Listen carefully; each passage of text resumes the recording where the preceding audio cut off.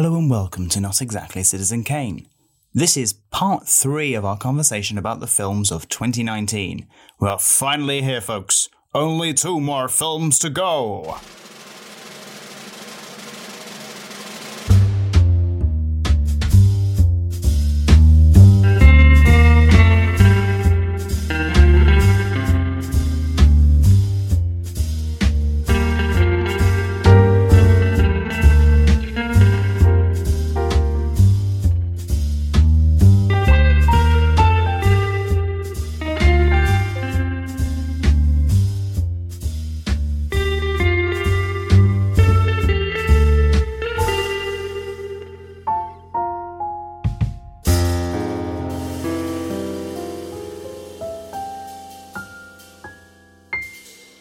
Should we talk about 1917?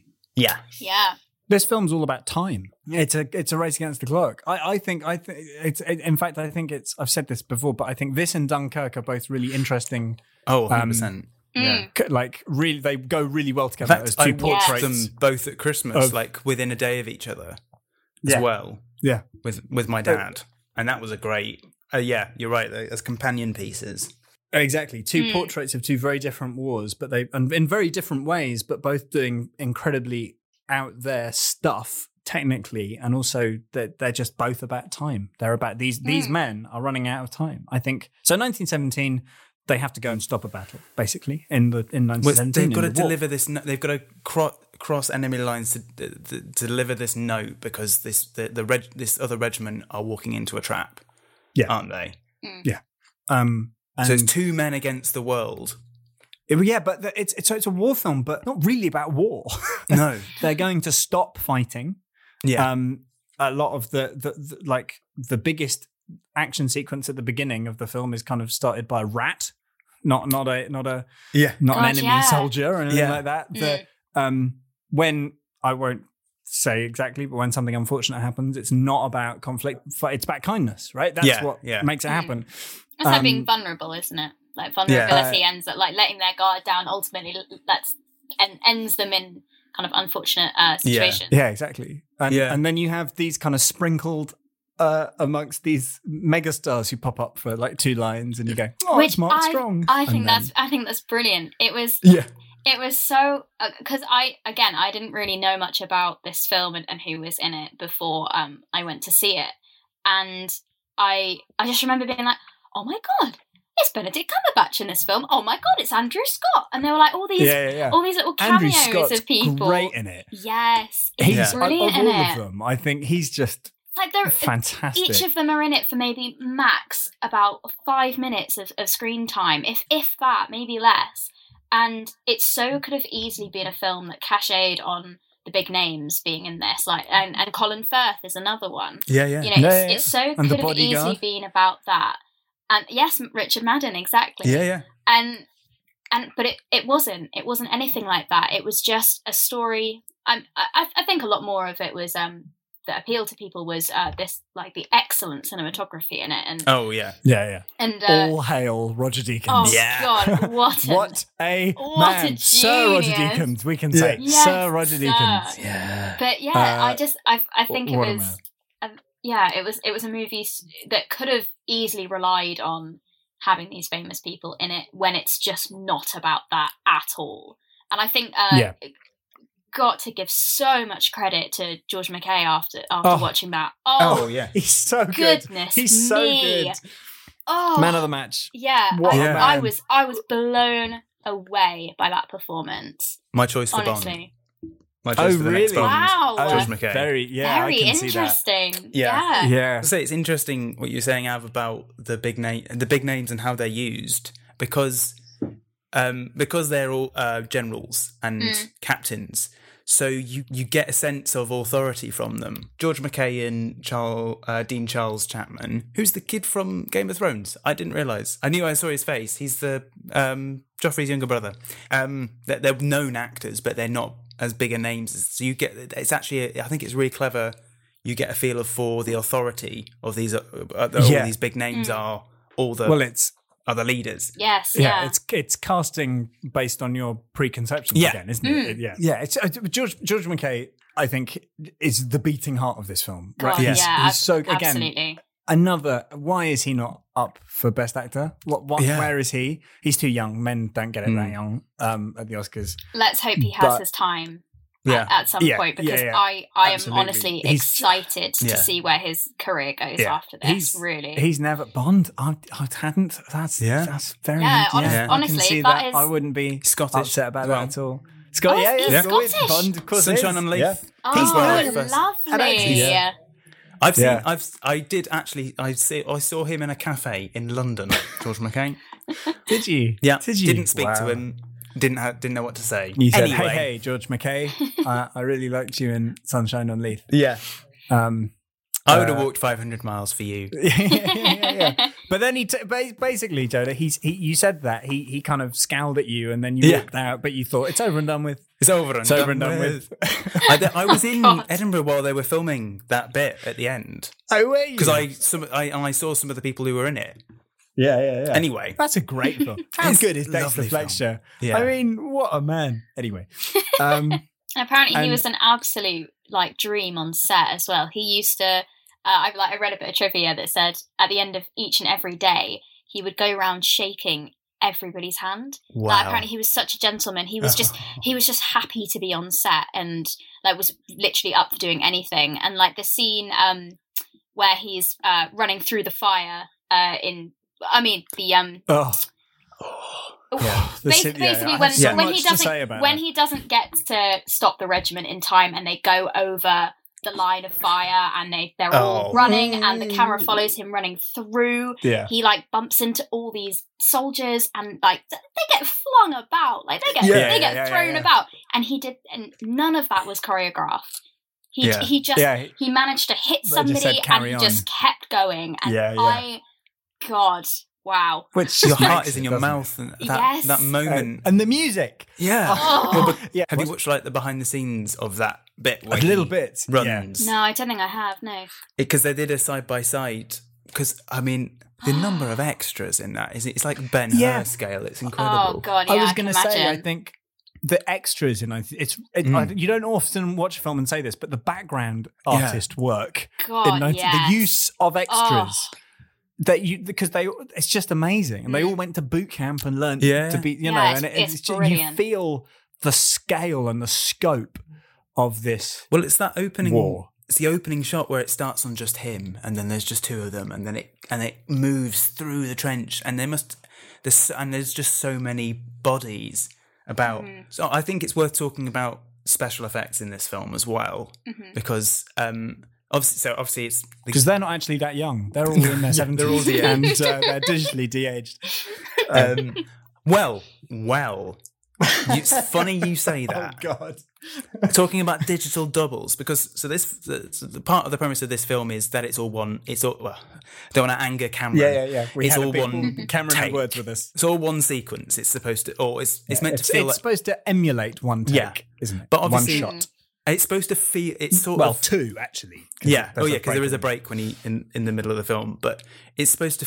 And we had this discussion when we were talking about Birdman, but obviously I think I loved Birdman, but I think it feels so much. It serves a greater purpose in this film because obviously it's sort of pseudo real time. It's obviously compressed time, but it's meant to feel like they start this journey in one place and they don't, and the film does not break. It does at one point until they get to the until he gets to they get to the goal. It's very immersive. From the very beginning. It puts you right there, doesn't it? Yeah, right in the trenches. But how they did a lot of this is quite obviously. So the way they film it is they film it in chunks. They film it in so they would rehearse the sequences with the camera operator because it's you have to rehearse it like a dance. And they'd rehearse it even before they went out and filmed it with in weighted gear and stuff. So the lads would they'd be used to the packs and stuff. However, there are a couple of moments in this film where they have to obviously stitch together shots. And there's a few different ways to do this. They do a couple of classic swipes. Someone walks across the screen, you just mask them out. Lovely jubbly. Go through a bit of shadow. Easy peasy. Yeah. There's a bit in this film where it's when they're just about to go into no man's land.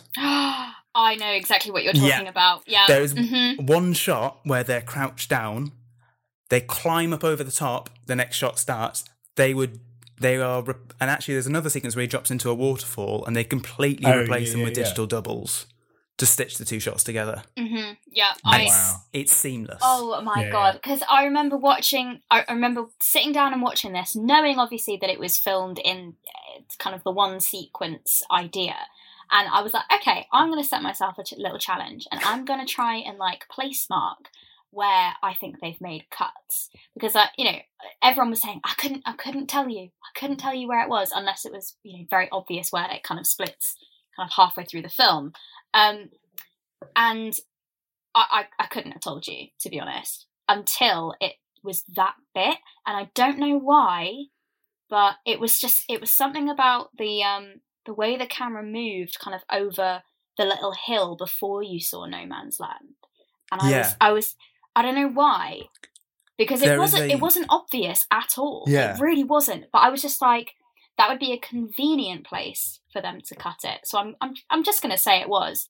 And now knowing obviously that they put like digital like double bodies in that, I like just wow, yeah. I'm quite blown away. There's a slight morph effect when they get to the top, which looks a little bit like it looks more like the camera's refocusing, so they can kind of get away with it. But yeah, just genius. There's another one where they walk through an archway, and it's a green screen on the other side, I think, or something. So when they walk through the archway, it changes shot. I think Mendes said he found that a lot of the time when like it's better to like a lot of people think sometimes when the camera goes into a dark place, sometimes that is where there's a cut, but a lot of the time it's just the shadow of the light, right? And that's not where the cut is. And actually he found, as you say, doing wipes or things, cutting in the emotional bits when you're not paying attention to where they are so much, and kind of cutting like where you wouldn't expect someone to cut in big wides or kind of high kind of stakes bits of the film. It'd be very easy. It'll be very easy for them to kind of get away with it. Yeah, to make the excuse to cut. Okay, right, we're going to cut here where it gets dark, and it'll be easier for us to edit in post, But the fact that they've kind of chosen to do it in a much more complex way, it's just a massive credit to them, really, isn't it? Exactly. And Roger Diggs, Diggs, the man, what a man, the man, main man, Diggs. Natural light. He's brilliant. God, that's all I know about cinematography. It's got something to do with light. But he's fantastic. I can't even put my finger on what makes a Roger Deakins shot film look so good. But I wonder, is he using anamorphic lenses in this one? Because I feel like that would make it 100 times harder. Cam would be the person to ask. Cam would be the person. He's not. I could pretend to be Cam, but let me see. Shall I see? I'm gonna. You might hear my computer. Anamorphic. I think no. I think it was no. circular. I don't think so. Yeah, well, that makes sense because it's quite gritty and realistic. It's interesting because I kind of in my head. Joker as well was shot on anamorphic, but actually, when I watched it again, it wasn't, which surprised me. I don't really know what you mean when you say anamorphic. I know what it is, but I wouldn't have been able to tell you what the difference is between. Okay, Alex, film history. You ready?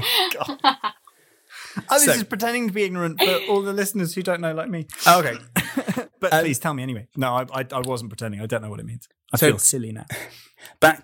Back in the olden days, you know what shape film used to be? Used to be square. We've had this conversation. Yeah. But go on, let's have it again for the sake of the listeners. So film. It was square. It was square, wasn't it, Jonah? Yeah, and that was fine. Everyone was happy with that until telly came along. Square pictures you can have at home.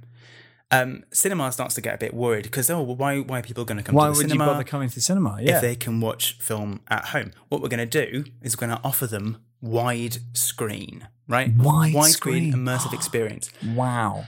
But the problem is... Which you couldn't get at home because your telly's... Well, exactly. The telly's the wrong shape. But the problem they come up with is, film is square and it would be, it'd be really difficult to make make it, change the shape of film, because film's expensive. Yeah. So what they did was they invented something called an anamorphic lens, which is a lens which other than, so normal lenses have several pieces of glass in them, and they move, and the telescopic lens will be able to move one of the pieces of glass to zoom in and out.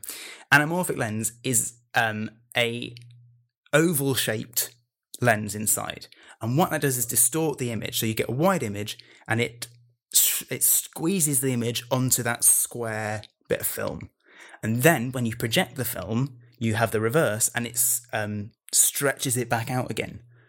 So that's and how you can tell it's anamorphic a lot of the time is A, because you get kind of distorted, slightly fisheye effect, right, and B, what they call something like the backs or barks or something. The lens flares, the tiny little specks, the circles of light are oval shaped. That's anamorphic lenses. Great, lovely. I'm all clued up. There we go. Fantastic. And they're used to create sort of more dream-like, surreal, and more cinematic effects. And Roger Deakins is known to use them. He also invented a specific lens for a film. What's it called? The Assassination of.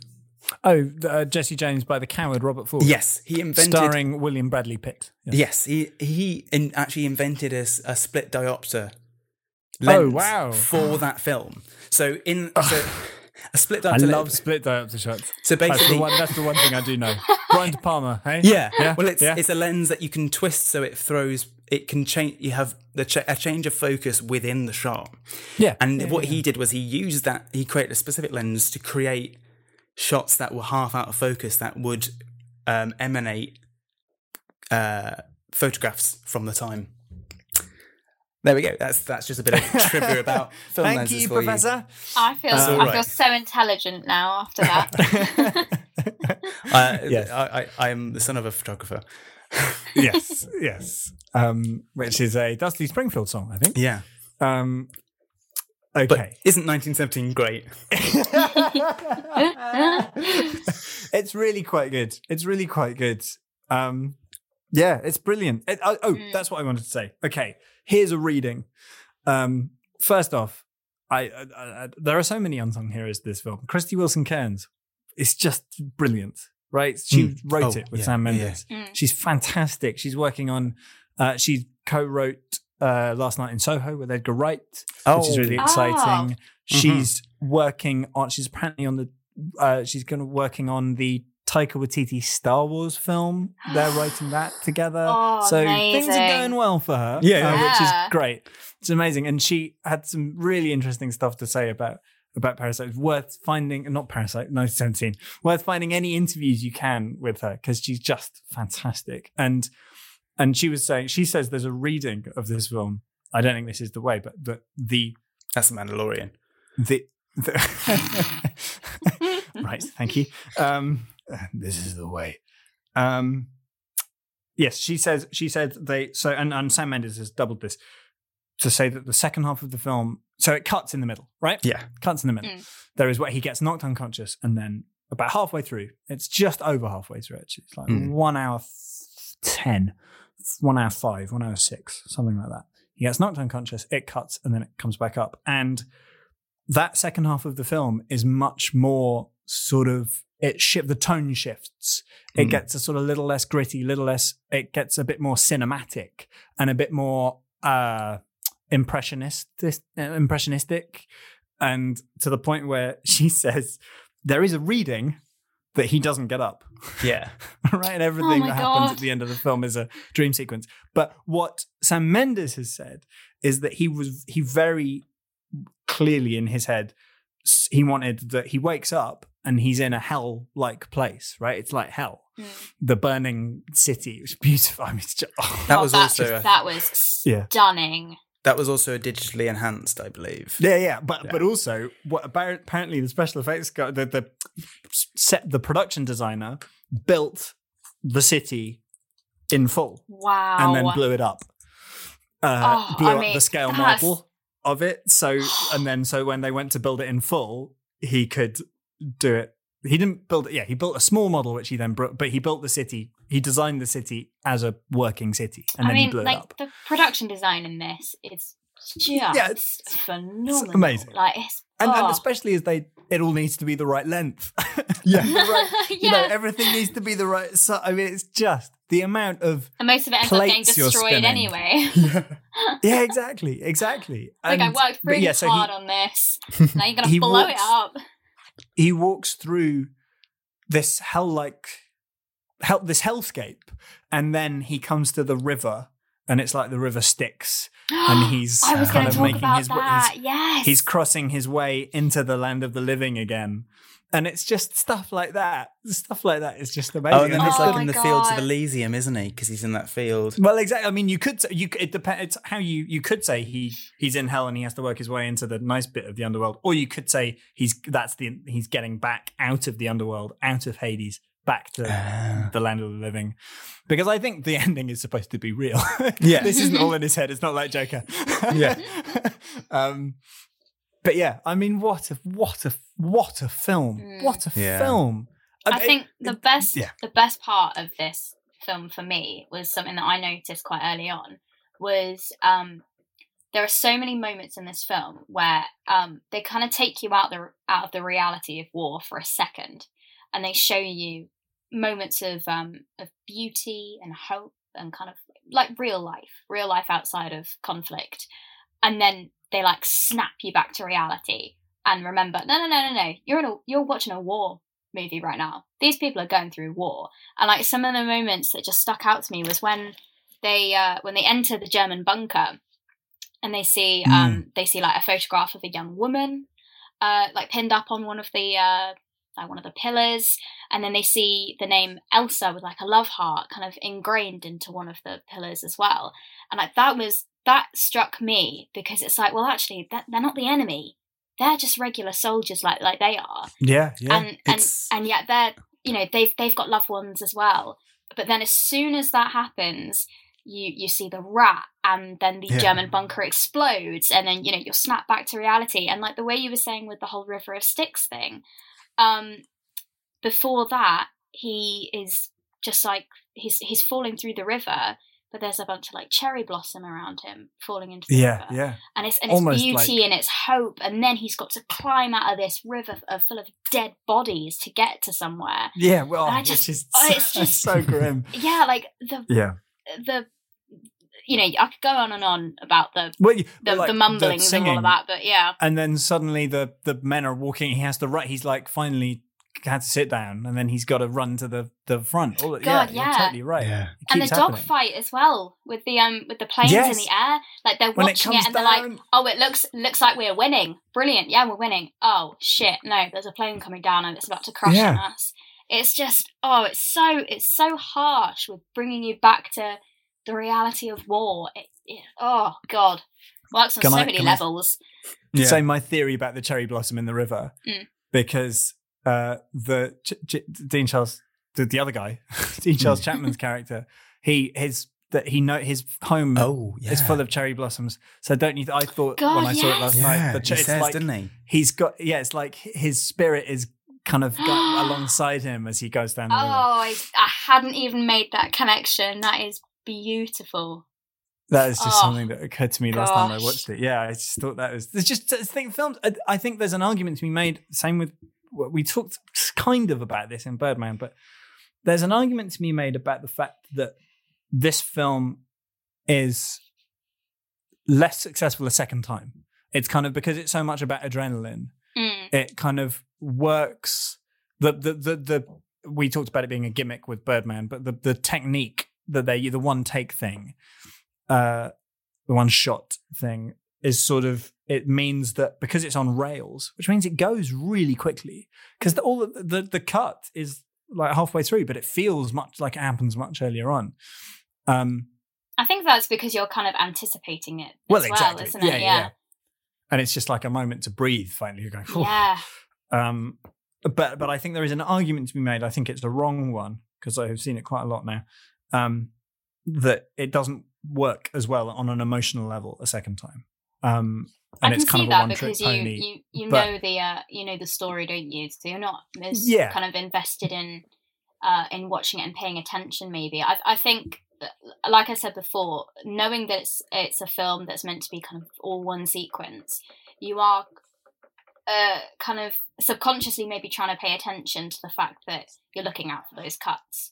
And if you don't notice them the first time, you're probably not going to look for them a second time. So on a second watch, it's probably like the gimmick's kind of over almost. Like it's not really that big of a deal once you watch it the second time, maybe, that you're looking out for those cuts.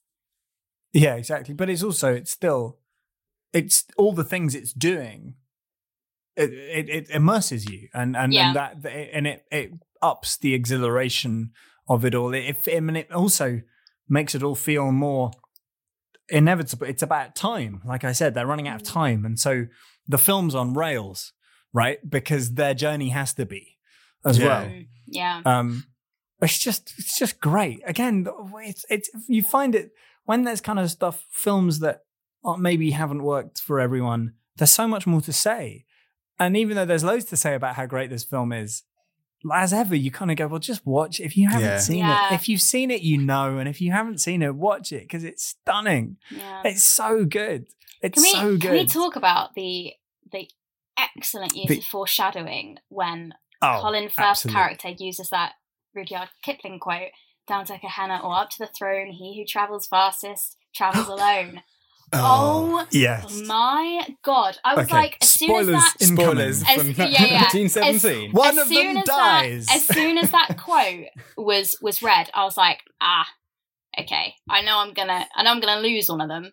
I don't know which one, but I know I'm going to lose one of them. And heavily telegraphed that it's George Mackay, isn't it? You're so convinced. He puts his hand in the thing, so you think, well, that's sexist. He's gone.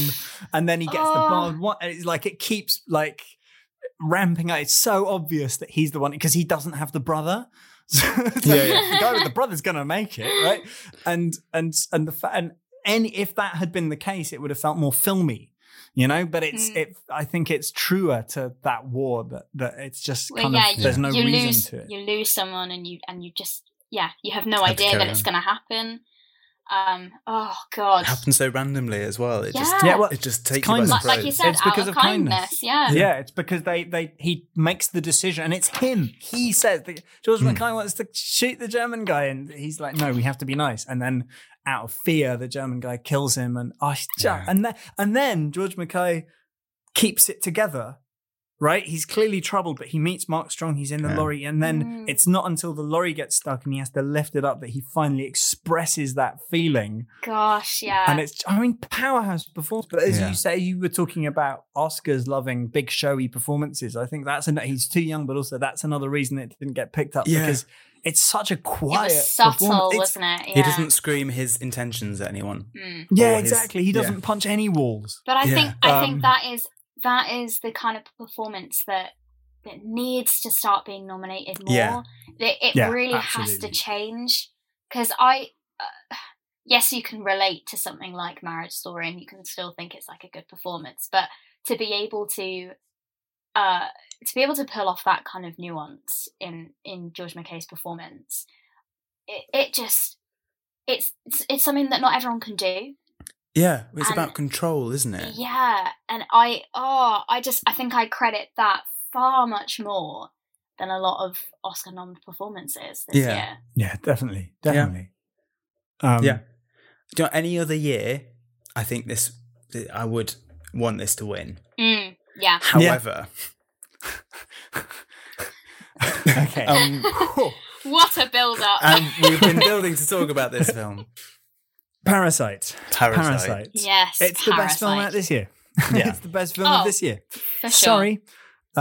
It's just genius. And that was not exactly Citizen Kane. I'd like to... what a score. What a score. The score. God. It's not to be a broken record. What the soundtrack. Score. The soundtrack of this film, I just want to get up who did it, is just amazing. And it's kind of like to the point where I thought a lot of it was needle drops. A lot of it was classical music, but it's not. It's mostly original score. Oh, is it? Really? I think I felt the same thing. Some of it's not. Some of it is. But that bit. Oh, yeah. Feels so like a Baroque piece of music, and it's not. It's him. That's really clever. That is so clever. Wow. But also, it straddles, just like the film, the score straddles all these different genres. There's that amazing bit when he's in the car, the dad's in the car, and he's finding the pants. Yeah. Yes. And it's like a drum solo. It's like the kind of, it's this incredible drum piece. And then you have kind of floaty piano-y stuff, and then you have proper horror music. Where it's just stunning. And that incredible operatic bit in the middle when they're doing the... Right. Yeah. Before we go any further, if you have not seen Parasite, I don't care if you've listened to the stuff we were saying about The Irishman, even though you're never going to watch it, because you're never going to watch it. I don't... I'll watch it if I want to. Do not listen to this. No. If you've not seen Parasite. Spoiler alert for the entire thing. Yeah. Because even though we won't talk about third act stuff until later on in this conversation... If you know anything about it, just go and watch. I don't care that you don't normally watch films with subtitles. I don't care. I don't care that you kind of don't like thrillers. Just watch it. Yeah. Oh, but it's so much more than a thriller. It's everything. It is everything. It's everything. Again, so Nish Kumar. Please come on, Nish Kumar. Nish Kumar described this film as the best of movies. Yeah. It's just like the best of film. Yeah. It's like everything you've ever enjoyed in a film. It's like a compilation album of just the best bits of cinema. And I think that is it's so true. Right. So the only thing I will say about the plot of this film is that it's about two families. One of them is poor, one of them is rich. And even that is too much to know. But that is all I'm giving you. But is it about two families? Should we open with one question, okay? Who is the parasite? I was going to ask this. Oh my goodness. Oh, what a title. It poses the best question. And I feel like depending on who you ask, everyone was going to have a completely different answer. Yeah. Oh my god. Well, the answer is everybody. They all are. Yeah. And also, absolutely. Hope the parasite is rich. It's money. The parasite. It's just everything. Oh god. Oh, what a film! So many levels. And it's like the house. The house. It's got hidden levels. So many levels. Yes. Oh my god, it's so... Stop listening. If you haven't seen it, you've already stayed too long. Just go watch this film. It's so clever. It's on Amazon Prime twice. Briefly, I'm going to briefly compare, because I did a piece at uni Alex knows this, comparing this film with Knives Out, which is brilliant. Oh wow, okay. So I'm briefly going to get Knives Out. Watch Knives Out if you haven't seen Knives Out. Knives Out is a fantastic film, and also I'm going to spoil a little bit of Knives Out. Okay, because it was Chris Evans. Yeah, my comparison. Did this. Hugh, eat shit. You eat shit. My comparison is, I mean, they're both some of the best films I've ever seen, but also they're both three different films. So each act of the film changes genre in both of these films. However, Knives Out, if you go in expecting to watch a murder mystery film, it's better because it uses that to its advantage. Whereas if you go into watching Parasite knowing absolutely nothing about what you're about to see, that's the best way of watching it, I think. Yeah, absolutely. Both films have three discrete movements. Yeah. And in fact, Jenna and I were talking about this, and you could even add, weirdly, Avengers Endgame to this. The same applies to that, slightly less sophisticatedly, admittedly, but these films have three discrete movements, which are all doing different things. And even though the film doesn't necessarily change that much, the engine underneath does. Yeah. I think it's easier to explain what I mean by talking about Knives Out. And this is what Rian Johnson has said about it. So spoilers for Knives Out. Chris Evans did it. You open it as a murder mystery. It's a murder mystery. And then the film shifts and it becomes a Hitchcock thriller. It's like, we know who did it. How are they going to get away? And so it's a thriller. It's a Hitchcock thriller running this murder mystery. Still a murder mystery, but it's being run. The engine is that of a Hitchcock thriller. And then just as you get comfortable to it being a Hitchcock thriller, it reverts back to a murder mystery, but you are bringing everything you have learnt from the Hitchcock thriller bit with you, right? So it's a different murder mystery. And Parasite is similar, but it doesn't ever revert. It just opens up. It just keeps on going. Wider and wider. Yeah. And I keep saying this, but I heard a description of Bong Joon-ho's work. What he normally does is a lot of his films are thrillers that aren't actually thrillers. They're social satire underneath, but they're disguised as thrillers. Well, that's Snowpiercer, isn't it? Yeah, exactly. Snowpiercer, what a film. This is a thriller. It looks like it's a social satire, but it's actually a thriller. The engine is a thriller underneath. And actually, I was saying it starts as a comedy. Yeah, it starts as a comedy, and then it becomes a con movie, and then it becomes a horror movie. Yeah. But actually, and I thought this, but it occurred to me when I watched it the other day, is that it doesn't stop being an Ealing. It's like an Ealing comedy. It's like an old-fashioned Ealing comedy. It never stops being a farce. All of the mechanics, it doesn't stop being a comedy. It just stops being funny. And it starts being horrific. Yeah. But all of the movements are all of the kind of technical bits of it are the same, right? As they are in the earlier film. It's still a comedy. It's just not making you laugh. It's making you horrified. Both films have a house at the centre, but Knives Out as well has a house at the centre with who was in what room at what time and whatnot. And all about class and money and power. Exactly. And wealth. Yeah. But that's the classical farce feature is the movement of people through doors and through rooms. Yeah. Well, all those beautiful, big open shots of the house where he tells you right from the beginning, this is what this film is going to be, because you have people walking up the stairs while other people are walking across the kitchen, and he's saying nothing's happening, but you're going to be wanting to watch both of these things at once, right? Because there is always more to the picture than what you were seeing. Like the lights, the automatic lights coming on is great. Oh, God. Yeah, just genius. Go and watch Parasite. If you've not seen it, it's already too far. You're too far in. Just stop. Stop listening. So the lights. So Mr. Kim, who's the owner of the house. No, Mr. Park. Yeah. Mr. Kim Park. is the driver. Mr. Park. Sorry, Mr. Kim is the. Yeah, it's what he calls it. It's the Kim family. Yeah, the Kim family are the one that live in the basement. No, Park's they're family. not. No, they're not. Oh, the basement. Yeah, right, the basement flat. Okay. The basement flat, which is also a parallel because they live in a basement. They live in a sub basement, which is actually. And who's the parasite? But they live in a sub basement. But that's quite a common thing. So, but it's a modern like the sub basement apartment. But there's another fact. I think it's just the overpopulation of the city, isn't it? There's just it's just extra room, I guess. Yeah, but. So when Mr. Parks comes into his house, the lights automatically come on, and he just assumes, you just go that come on. But actually, they're being turned on by this bloke downstairs. Just go and watch back. If you're still listening at this point, you're masochist, I think, and you're an idiot.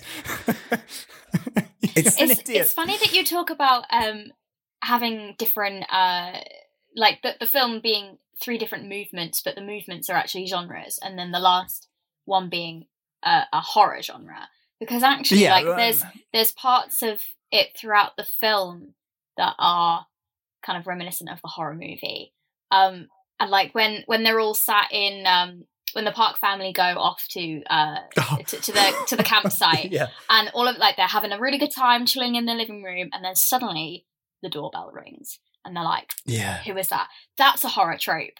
And then when Mrs. Park is talking about the kids, the birthday party, and I mean, honestly, I don't know whether I found this funny or whether I found it horrifying. But essentially, on one of the birthdays, this young boy goes down to sneak a bit of his birthday cake late at night.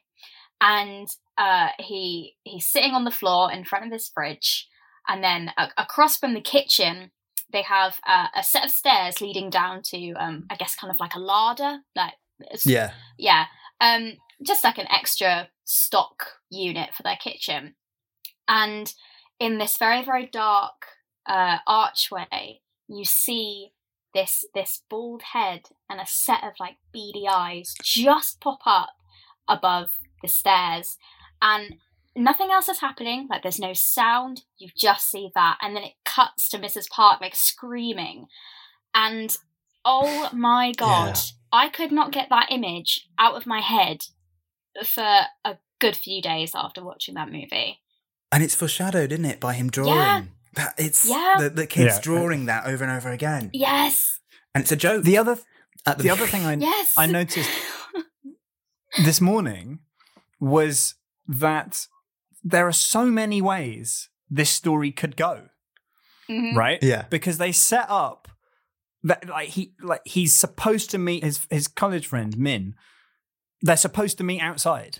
Yeah, and he goes into the kitchen, despite saying, and so he meets his parents for the first time, which he wouldn't have done if they'd met outside, right? Because he has to bring him the rock. And that occurred to me that I remember when I first saw this, I was convinced that he was going to come back, right? Yes. And that, because it's setting that, like in any other movie, that you set up that hey, he's met his parents, and so when he takes over the tutorship, he's going to be like, I know these guys, they're his, so it's all going to go wrong. But it doesn't do that. You think there are other things you think, well, it's going to go that way. The Parks are going to come home when they're messing about in the room getting drunk, which is so stressful. Yeah. Why are you breaking glass? And don't make that mess for yourself. What are you doing? And you are convinced that the Park family, something's going to go wrong, but you think the Parks family are going to come back, and that's not what happens. The other people go, and then you think there's a thing where she says when they hire the housekeeper, they say, can you give us the deeds to your house? And so are they going to legally like usurp them and swap places? Like, is that going to be a thing? And they're setting up all of these things, and it's not sloppy storytelling, but what it means is that when you just cannot put your finger on what this film is. It just keeps shifting very under your feet to make you think what's going on. Yeah, exactly. It's going with it could be this, it could be that, and it never occurs to you, and then just everything opens up, and the film just changes completely. Yeah. Which is, I think, I can't remember the exact timing, but it's the midpoint of the film, that twist. Yeah, it's the middle. Exactly. Yeah. If you look at the act structure of this film, so we're saying it's got 3 chunks, 3 acts, but there's a twist in the middle of each act. So it starts with them, with the family are poor. The twist is they all start invading this house. And then the twist in the middle is obviously the massive twist of the film. And then there's that final little act where they think they're getting away with it. And then there's that other twist when the guy breaks out and starts attacking. It's such a well-structured film. And right up to the end when the son is going down to kill the guy from downstairs, and then he gets spoiler all of the it's all spoilers. All spoilers. The whole thing. Beth dies. He gets he goes down. He gets bopped around the head by the guy from downstairs, and then the daughter, his girlfriend, comes down. And so all of these, it's like I was saying, it's a fuss, right? All these people going into rooms, coming out of rooms just at the wrong time. Also, there's this kind of river of kind of like, we're so sympathetic towards the Kims. Yeah. But like firstly, they're doing horrible things. They're ruining these people's lives. No one is innocent in this movie. He said, so Min, who is too old for the woman he's tutoring, and also he's tutoring her, so he shouldn't be with. He's like, I don't want waiting anyone else until she's. Yeah, exactly. I don't want anyone else touching. I don't want anyone else getting with her because I want to get with her. So I'll trust you. So that's already, he shouldn't be doing that. Fine. Well, that's also that's such a patronising thing to say to his poorer friend. Yeah, exactly. He trusts him. He wouldn't. The college people might get off with her, but the poor person isn't going to. And then the first thing that he does, this is Ki-woo. It's exactly. And you kind of go. It's just all sort of levels of nastiness in these people. Yeah, and yet. What's brilliant about it is that he lets you lose when there's that scene. It's been getting quicker and quicker and quicker. It's like a ball rolling down a hill. It's getting faster and faster and faster, quicker cuts, more dynamic scenes, and then the Park family go. Yeah. Sorry. They go. Someone's just brushing peach fuzz into the back of my neck. Speaking of peaches. That's probably the most violent thing they do. Meats. What are you doing? Well, yeah, exactly. That's horrific. That woman could die. That woman could die. Yeah. But they just don't you still, because you meet them in their home and you see how poor they are, but also they're just funny and they're nice. Yeah, I think they are hilarious. And then you get to the point where the film's getting quicker and quicker and quicker, and then it just slows down. The Parks leave, they pig out in the living room, which is so uncomfortable. Yeah. And the film stops. And it's not been this slow. It just goes, no. And you know something's gonna happen. Yeah. It's not gonna change. And they're horrible. He's reading her diary. I mean, it's just and she's eating the dog food and isn't it? It's that the moment that they get a taste of the life of the level above them. Yeah, they fall into decadence, don't they? You're exactly, and you're just about to lose your connection with them, and then immediately it all goes wrong for them. Yeah, and then so but they're still doing horrible things, like they're just full on leaving her for dead down the stairs in the basement. But their house floods. Yeah. And you have that beautiful series of shots as they walk. It's just down. Yeah. It's just down. It just shows, it's just a beautiful visual metaphor for their situation. They're just going down. This big rich house, they're just going down and down and down and down into hell. Again, another film where they're just descending into hell. And suddenly you're back with them. You're back with them for the final act. And that's so clever. There's, again, another three. You're with them, you're not. Yeah. You are again. It's just genius. That shot of them descending down the staircase is CGI. Wow. Oh, wow. So the CGI in this film... See, Scorsese, that's how you do it, okay? That's how you do it. Can you... I mean, I think I've talked about this with Alex. You. So the exterior of the house is all CGI. Yeah. Wow. So the shot, the shot where they're in the back garden, the glass windows are real, but the garden is extended by CGI. The house is extended by CGI. The interior of the house is separate sets, so it isn't a real house. It's separate levels of set, but the exterior of the house is completely CGI. That's blown my mind. It's on like a dirt road somewhere, and there's like a staircase for them going in. But yeah, and also. It's so many so their street as well is digitally extended, so it's not as long. But that set is real, the bit of their house, and it was built specifically to be flooded completely. Right. But it's so subtle. I think the only bit that breaks it is the little bit on the phone at the end. But yeah, it's so cleverly used. And again, that bit where they go down and that's all extended. Yeah, speaking of the staircases, it's so interesting how they've used stairs as like the symbol of kind of power and class as well. I think that's so incredible. And I don't know whether you guys have seen this, but when the movie came out, I saw lots of alternative posters for the film. And I'm not sure whether they were fan made or not, or whether they were like, a sort of official release posters. One of them being a set of stairs, so one leading up, and then directly underneath it. So like as if the stairs are on a diagonal. I'm trying to show this with my arms right now, and I realise no one can see me. So you've got a set of stairs, 2 parallel lines. Yeah, exactly. Yeah. So 2 parallel diagonal lines. And on the stairs, sort of like the natural stairs, if you will, you've got the Park family. Yeah. And then on the stairs, like kind of underneath, you've got the Kim family hanging upside down as if they're walking. Fantastic. And then another poster they had was with The Rock. Yeah. Like the symbolic I didn't know he was rock. in this film. Yeah.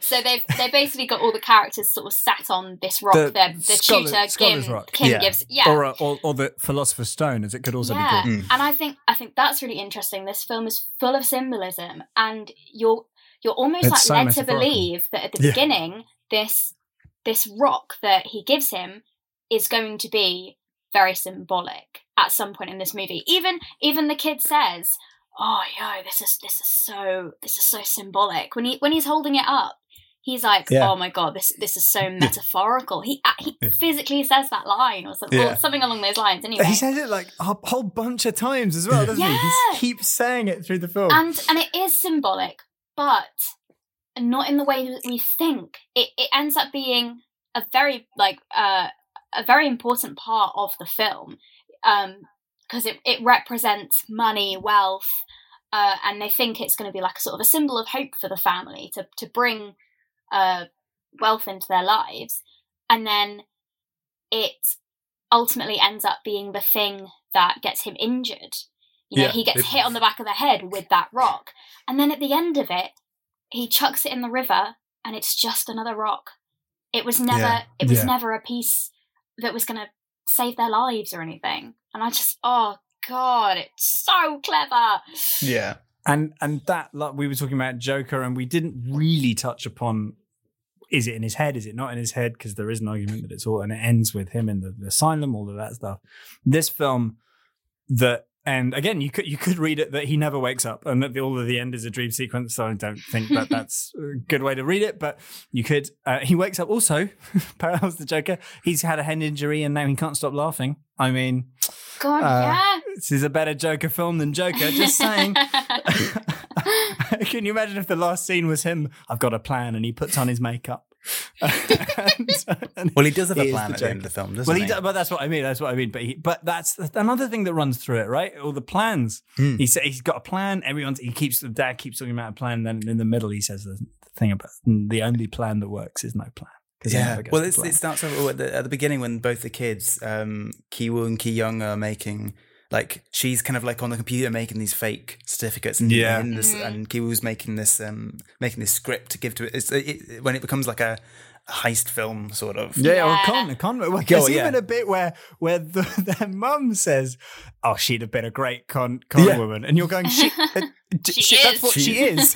She's there with the cigarette hanging out her mouth. Exactly. She's so good. She's so good in this film as well. Her name, Park So-dam. Yeah, Park So-dam. Again, where are noms for any of these? I was going to say, I think Park So-dam and Kang Ho-song, I think his name. Yeah, I think those two were the absolute powerhouse performances of this film. But also, wow. The mother, what's she called? Mrs. Park. Yeah, she's amazing as well. Oh no, that's Jo Yo Young. I've got the names in front of me and trying to pronounce them. Yeah, but yeah, the mum. Yeah, Mrs. Park. She's brilliant. She's fantastic. Yes, yeah. But what I was going to say is the end of this film. He wakes up. You can't stop laughing, and you have this whole thing. He's telling you, and all the stuff about his dad now living in the underbasement. That's just beautiful, right? That's just fantastic. And it's not. It's horrible. But, yes, you know what I mean. That's the bit that disturbs me the most. Yeah, absolutely. But then he has a plan, and he's relaying this plan to his dad. And Bong Joon-ho cuts to that working out, and for a minute you go, "Oh, it's happened!" And then right at the end, he just yanks it away from him and goes, "It's never going to happen." And apparently, they did a calculation, and it was something like for him, even if he got a normal job, it would take him something like more than 500 years to get that money. And actually, the original title, let me actually properly look this up, but this original title was called something like 500, was whatever the number was, 530 or whatever it was. That would be like the kind of Francis Ha thing of the title that makes sense at the end. Yeah, exactly. But Parasite, I mean, what a title. Yeah. Just fantastic. Just fantastic. Yeah, no, another thing that I really thought was so clever about this film was the rain. How for the Kim family, the rain obviously symbolizes them having to move out of their house, and they stink because it's not rain, it's sewage water. Their house floods with sewage. Yeah, that bit where she's on the toilet and it's coming out. It's like it's the destruction of their lives, and they have to completely uproot and go somewhere else. And then you're cut into the scene where they're getting ready for this party, and the family are like, oh my gosh, the rain was such a blessing. Because look at it. Yeah. Look, it's cleared up our day. Well, now we've got time for a party. And then the whole time you've got Mr. Kim sat in the front smelling because his clothes stink of sewers. And yet she is sat in the back with her window rolled down, her fingers over her nose because she thinks it smells. Yet she's got her feet up on the seat. And like, her feet without shoes on. Tarantino would have loved it. Yeah. Maybe it's an homage. A lot of feet this year, aren't there? Crazy. It's the year of the feet. And I just think, it's so clever. The it's tiny levels things, again, isn't it? Yeah, the tiny things that you don't notice. God. Yeah. It's just so good. It's so good. I was really kind of reluctant to watch this. I was kind of putting it off when we were watching through these films because I saw it. I was lucky enough to get to see it twice when it was in the cinema because I just wanted to. It's one of those films you want to see again. Oh God, I could watch this film on a loop. I think. Oh yes, totally. Well, we did it back to. We did me and Alex because Alex had already seen it and he got me to watch it. I saw it. We saw it the day after I'd seen it, hadn't we? Yeah. So The Lighthouse and then this. That's an intense couple of days. This was my week, right? My week, I had a card at the time, to be fair, cinema card. So I went to see Parasite, and then the next day, I went to see A Beautiful Day in the Neighborhood in the afternoon, and then The Lighthouse in the evening. You could not have had The Beautiful Day in the You could not have had more of a roller coaster journey, could you? Oh no, maybe A Beautiful Day in the Neighborhood was so it was Parasite, Lighthouse, A Beautiful Day in the Neighborhood in the afternoon, and then Parasite again in the evening. And I was somewhere else after that week. I don't blame you. I mean, The Lighthouse was a trip, wasn't it? Yeah. Do you know, that film has stuck with me so much that I think it's affected me on a cellular level. Oh God, we went to see that film, and I had never seen Jonah so affected by any media. Oh my gosh! At all, it didn't do it as much for me. Well, not as in, I don't know what it was. It wasn't. Well, no, and it wasn't like I liked this film. It was just not like freaked me out. I don't know what it was. Your experience was I had the same experience that day, but for the trailer of Saint Maud, which played before The Lighthouse. Oh God!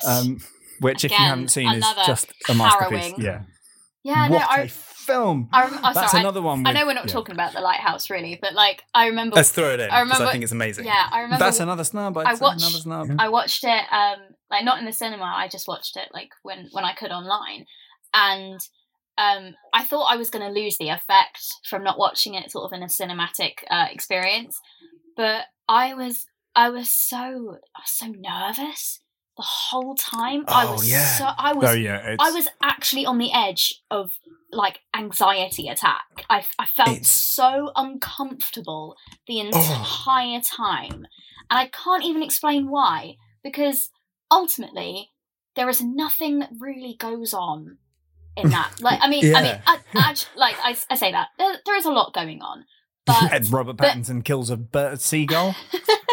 But there's not a lot going on to make you feel that much on edge. Because it's not a horror movie that relies on kind of your like average horror movie tropes and the jump scares and stuff. It just plays with the tension. It's my god, the music, beautiful, the score. It's a very good score. I made my dad watch that film, which was probably a mistake, but just because of the composition of every single shot in it. It's just gorgeous. What I was saying about Parasite is I was really reluctant to watch it again, which is weird because I knew I loved it, but I kind of had this, I was like, what if it's just fine? Because I'd had so many months away from it. And like watching it for the second time, it kind of ruins it for you because you think, it's not that good. Because I watched it twice in the cinema and loved it both times, and I thought it was great. But it was like I'd hyped myself up for it. So I was like, it can't be that good, right? And then we put it on and it just is effortless. I think this is why it's such an easy one for people to watch if they're not into foreign language films, right? Because films not in the English language, because it's so watchable. It just glides. It's so quick. It's so pacey. There's no like bits where Leo DiCaprio can't get his lines in a cowboy tavern for ages. It's kind of saloon, not a tavern, cowboy tavern. Saloon is what I mean. Do you want to go and have a drink in the old Caraboy Tavern over there? Yeah, all right. Yeah. Door's a bit weird. Anyway, and you just watch it and it just washes over you. It's so much fun. And you're right, I could watch it again and again and again and again. Like Boyhood, I could just watch it on a loop. I could just watch it on a loop. I think with the thing with it being a foreign language film and that having people be put off by it, I think that you could watch this movie without subtitles and not understanding exactly what they're saying, but understand exactly what's going on. And yeah, totally. And yes, I think you do need the subtitles to understand, like, the intricacies of the scene and everything. But ultimately, I don't think that that's essential. And if that's something that's holding you back, is that you're going to have to, read like an inch worth of subtitles, then I don't know. Yeah. I don't really think cinema is for you. Well, another film that I quickly I should have put on my list and I didn't because I didn't realise it was eligible because it's a crime it wasn't nominated for Best Foreign Language or even Best Picture. I think I know which one you're talking about. Yeah, Portrait of a Lady on Fire. What a film! Good God. Jesus Christ. Oh wow. My God. It was stunning. So powerful. Yeah. God. Just one of the best films I've ever seen. I don't have many words. That's a snub. That's better than The Irishman. 1,000%. Far. And that wasn't even nominated for Best Foreign Language film. Like that's like because every country is only allowed one. I don't think it was nominated for anything, was it? For Oscars? No, it wasn't. Well, what was because explain the reason, Alex. Because France, it's so stupid, but as you know, every country that's not England or America, every country that's not a predominantly English-speaking nation only makes one good film a year. I don't know if you know that, but that is what the Oscars suggest, because you're allowed, every country the foreign language film category works by every country submits one film. A bit like the Eurovision Song Contest, they have to decide which film they're going to submit. And France put up 3 films for consideration, one of which I would not know the title of without looking it up. But the other one was Portrait of a Lady on Fire and Les Miserables, not that one. And Les Miserables got through. And I didn't love Les Miserables, not that one. It's not a musical. It's not got anything to do with the Victor Hugo novel. Well, it does, but it's not an adaptation of the Victor Hugo novel. It's about... So a big part of the Victor Hugo novel is about this certain section of Paris, and it's about the poor in Paris, right? Fantine comes from this part in Paris, and she's poor, and so this film is about the poor in Paris, in that part of Paris today. So it's called Les Miserables. I see. Okay. And it's fine. It's good. To be honest, I think it's better than I thought it was. It just wasn't really for me, and I found it a bit. It's quite a stress. It's not a nice film. You're basically it's not a nice film to watch. You're watching police be horrible to poor people for like an hour and a half. We've got enough of that with the news. Well, exactly, and it does really interesting things. And then Mark Kermode called it.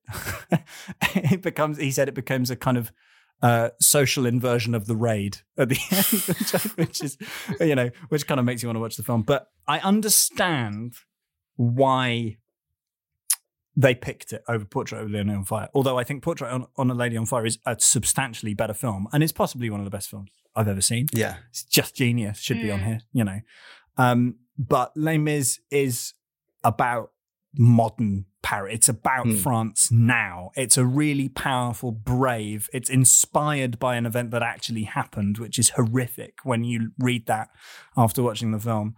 And it's properly vibrant in a way, and it kind of feels like it's on the minute issue wise. It's like, look, this is us now. And so I understand why a jury would pick film. That. Yeah. Whereas, it fits to the time. Which is exactly. Whereas Portrait of a Lady on Fire is sort of out of time. Exactly. Yeah. Parasite is the same. It's very much. It feels like France's answer to Parasite in many ways. Yeah. Okay. It's a kind of it's less fun than Parasite. Is watchable, like we said, and Les Mis is kind of a bit. It's intense. It's worth watching, but it's not Portrait of a Lady on Fire, which is, even though it's brilliant, is a bit out of time. It's saying really modern, current things about women and artistry and exactly. Yeah. But women's place in society, I think, even women's more than sexuality in art. Yeah, exactly, in culture. But I think it doesn't front load that. Do you know what I mean? You have to look for, like, it doesn't say, hello, issues, which is what makes it so good. But sadly, a lot of people feel... people enjoy things when it's on the nose, I think, rather than well, I think it's easier for if you were France. Hello, I'm France. If you were France and you wanted the Oscars to go, oh, that's an issue film, you wouldn't pick Portrait of a Lady on Fire. Absolutely, absolutely. It's much easier for them to pick something that's a bit more that's more on the nose with their meaning in case it gets kind of misconstrued, I guess. Exactly. And it's for the average viewer.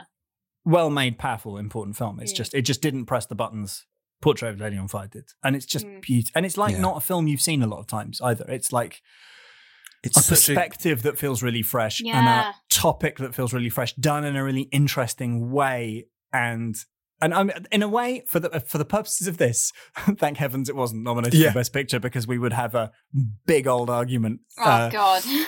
Because, but Parasite is just the best film. It's the best picture of these 9. Yeah, absolutely. And so, should we do our section, which might be shorter than normal? Well, should we pretend? Yeah, that Parasite in 1917 didn't come out this year? Because I think second place it's 1917, isn't it? I don't know. For me, I think yes. Yeah, I think so. I would be tempted with Little Women. Yeah, that would be third for me. Interesting. Very closely behind 1917. I think I might be. That might just because I think it probably presses more buttons for me personally. So I think probably. I think on paper, I think 1917 is probably better. But actually, I would say Parasite first, then Uncut Gems, then 1917, Little Women. No, we'll take Uncut Gems out, even though it's very in which case I put Portrait of a Lady on Fire. Just on Portrait of a Lady on Fire. If we're including snubs, should we say that our answer is not Parasite? It's Portrait of a Lady on Fire. Yeah, just break the system entirely. I think it's a good example of why the awards are ridiculous. It makes so much sense as to why people really discredit the Academy Awards ceremonies and why they all think it's like basically just a bunch of bollocks. Like I totally see why people are so against award ceremonies. And I hope we are as well. I hope that changes. Despite doing this podcast, we're doing it ironically. What we're saying is they get it wrong a lot, right? Yeah, that's what we're saying. For sure. But this year, is the exception. Damn it! Such an important win as well. It's so good that it won. It because you're right. We said this right at the beginning. Otherwise, apart from this category, it was a pretty dull list to nominate. You know, it's pretty kind of for all the other categories you could go. Yep, that one. The fact that Parasite won Best Original Screenplay as well. Yeah, that's unprecedented. That's amazing. That's fantastic. Mm-hmm. And he won Best Director, right? Yeah. And watching Bong Joon-ho on the night. Oh my god! Because after his first one, he goes, right, well, I didn't know this was going to happen. I guess I'll be drinking for the rest of the night because I'm not going to get another one. And then he gets 2 more. And he just puts them together like they're like Barbie and Ken and makes them kiss. Just brilliant. And there's that great kind of image of him just staring gobsmacked at his Oscar. Like, I can't believe this. And then when he won Best Director, he stood up and said, I'd like to just read a quote from one of my heroes. And it was a quote from Martin Scorsese. And he said, thank you, Martin Scorsese. And everyone applauded Martin Scorsese. And Martin Scorsese was like, yeah, I'm Martin Scorsese, fuckers. And I was like, it's just so good. So good. Bong Joon-ho is what a man. Oh my goodness. A man. His other films, I hate to admit, but I've only seen Parasite and Snowpiercer. I haven't even seen Okja, which is on Netflix. And has Tilda I completely forgot that Okja was him as well. I did see that when that came out, and it was pretty good. Yeah, but I desperately want to watch his other ones, his other sort of Korean language ones, films like Mother, not Mother with an exclamation mark. Mother. One about a dog. Hang on, let me get his name. I'm just listing filmographies which I've been very rude about in the past. Oh my word! Hang on. Here's a fun thing. just while we're talking about Bong Joon-ho, in 2012, I'm reading off his Wikipedia. So Sight and Sound do a film polls of best films of all time, right? Mm. Top 10, they ask directors and then they put them all together. And in 2012, Bong Joon-ho was part of it. And would you like to hear his 10? Oh, yeah. Yes, please. This is in alphabetical order, okay? These films have had the biggest impact on my own personal view of cinema. That's Bong. That's not me. It's Bong Joon-ho. A City of Sadness, which is a Taiwanese film, 1989. Mm-hmm. I don't know. Just write these all down. Yes. Okay. Jan, write it down and then plaster it all about so we can know. Cure, which is a Japanese film. I've heard of that one. That's in 1997. Yes. You've heard of that one. Good. Great. You'll have heard of this one. I've seen this one. Fargo. Yes. Oh, brilliant. The Housemaid, which is a South Korean film. It's been described in KoreanFilm.org as a consensus pick as one of the top 3 Korean films of all time. Wow. Okay. What a film. Psycho. Oh yeah. Beautiful film. What a film. Raging Bull. Oh, yeah. You see, he likes films in black and white, even though they don't have to be in black and white. See? Yeah. You see? And then he put Parasite in black and white. Because Psycho didn't need to be black and white. No. Touch of Evil, which is directed by Orson Welles. It's a noir. Ooh. Orson Welles. With Charlton Heston and Janet Leigh, who's also in, what a title, Japanese film, Vengeance is Mine. Wow. I love that. It's a very good film. 1953 French film called The Wages of Fear. It was quite a famous film. Sounds like a 70s Doctor Who episode. And kudos. The Sunmaker's alternate title. The Wages of Fear. That was a very good niche Doctor Who joke. Do you want to do it again? No, it's fine. And I love this film, very modern, Zodiac. By David Fincher, which is so good. Oh, I mean, David Fincher. I love David Fincher. I think could just go on and on about him all day. Every day. I'm wanting to do some bonus episodes on here. We'll do some little features on directors. Do you want to come on and do a David Fincher episode? Yeah. That would make my day, honestly. Okay. That would be amazing. Got your name on it. We'll do it very soon because I feel an urge to watch every David Fincher film. Absolutely brilliant. Similar use of CGI to just like extend things and and also it's kind of different, isn't it? Because I actually think Bong Joon-ho's, especially in Parasite, his camera work is quite intimate. It's quite clinical as well in places, but David Fincher is all about the passive observer. But Parasite's all about what you're looking at and when. And there are elements of that when it's the big wide shots in the house where it's like you're just observing. You're not there with it. Yeah, but God's eye. I can see all of those ones that I have seen. I can see the kind of the inspiration she's getting from them. Yeah. Psycho and Fargo, even the kind of kooky humor, the kind of they're real people in horrible situations, but they're kind of talking weirdly and they're kind of kooky and like. It's a really weird sense of humor in a really great way. It's a great example of that thing of artists, good artists borrow, great artists steal. Yeah, that kind of thing of everyone's inspired by stuff, but taking it and making it your own. And reimagining it and combining it. I think it's a great example. Yeah. Looking at that list, it's a great example. Back to Todd Phillips and and Martin Scorsese here. That's just borrowing, though, isn't it? Possibly. Well, yeah, that's what I mean. Yeah, great musicians, great artists borrow. Yeah, good artists borrow, great artists steal. Yeah, yeah. Wow. And it's what it's Parasite. The answer is Parasite. Right? We're going with Parasite. Absolutely. We would choose Parasite. Does anyone want to open the envelope and tell us what actually won? I honestly can't. I can't think. I can't remember. It's so long ago. Yeah. Who wants to give it a read? Av, should we let you? As okay, right. I'm going to need a drum roll, Honestly, please could you just say... I'll fling one in. Say, if it's Ford v Ferrari, I'm going to be... And the winner of Best Picture is... Parasite! What? Oh my god! Crazy! Blow my mind. Oh my word. Kiss my statues. Would never have thought it. Who'd have thunk it? Do you know what? They got it right. Yeah. They got it right. Damn it. Wow. It's really annoying. Yeah, this show really doesn't work, does it? They get it right. Sorry, I realised I picked a year where they actually did get it right. So Sorry, my bad. It's very upsetting. Well, we'll have to get you back on with a year where they got it profoundly wrong. Yeah. And in the meantime, we'll do some David Fincher stuff with you, I promise. Oh, excellent. I'm so looking forward to that. If Oscar has to do his Lord of the Rings special, then I get to do David Fincher with a Lord of the Rings special. Amazing. This was actually such a good year to do, because I think if it wasn't for this year being such a good year in film, we probably wouldn't be doing this as well. Yeah, this was the first year where I kind of really paid attention and had seen enough of the films to kind of have an opinion as well. Yeah. And I think you're totally right.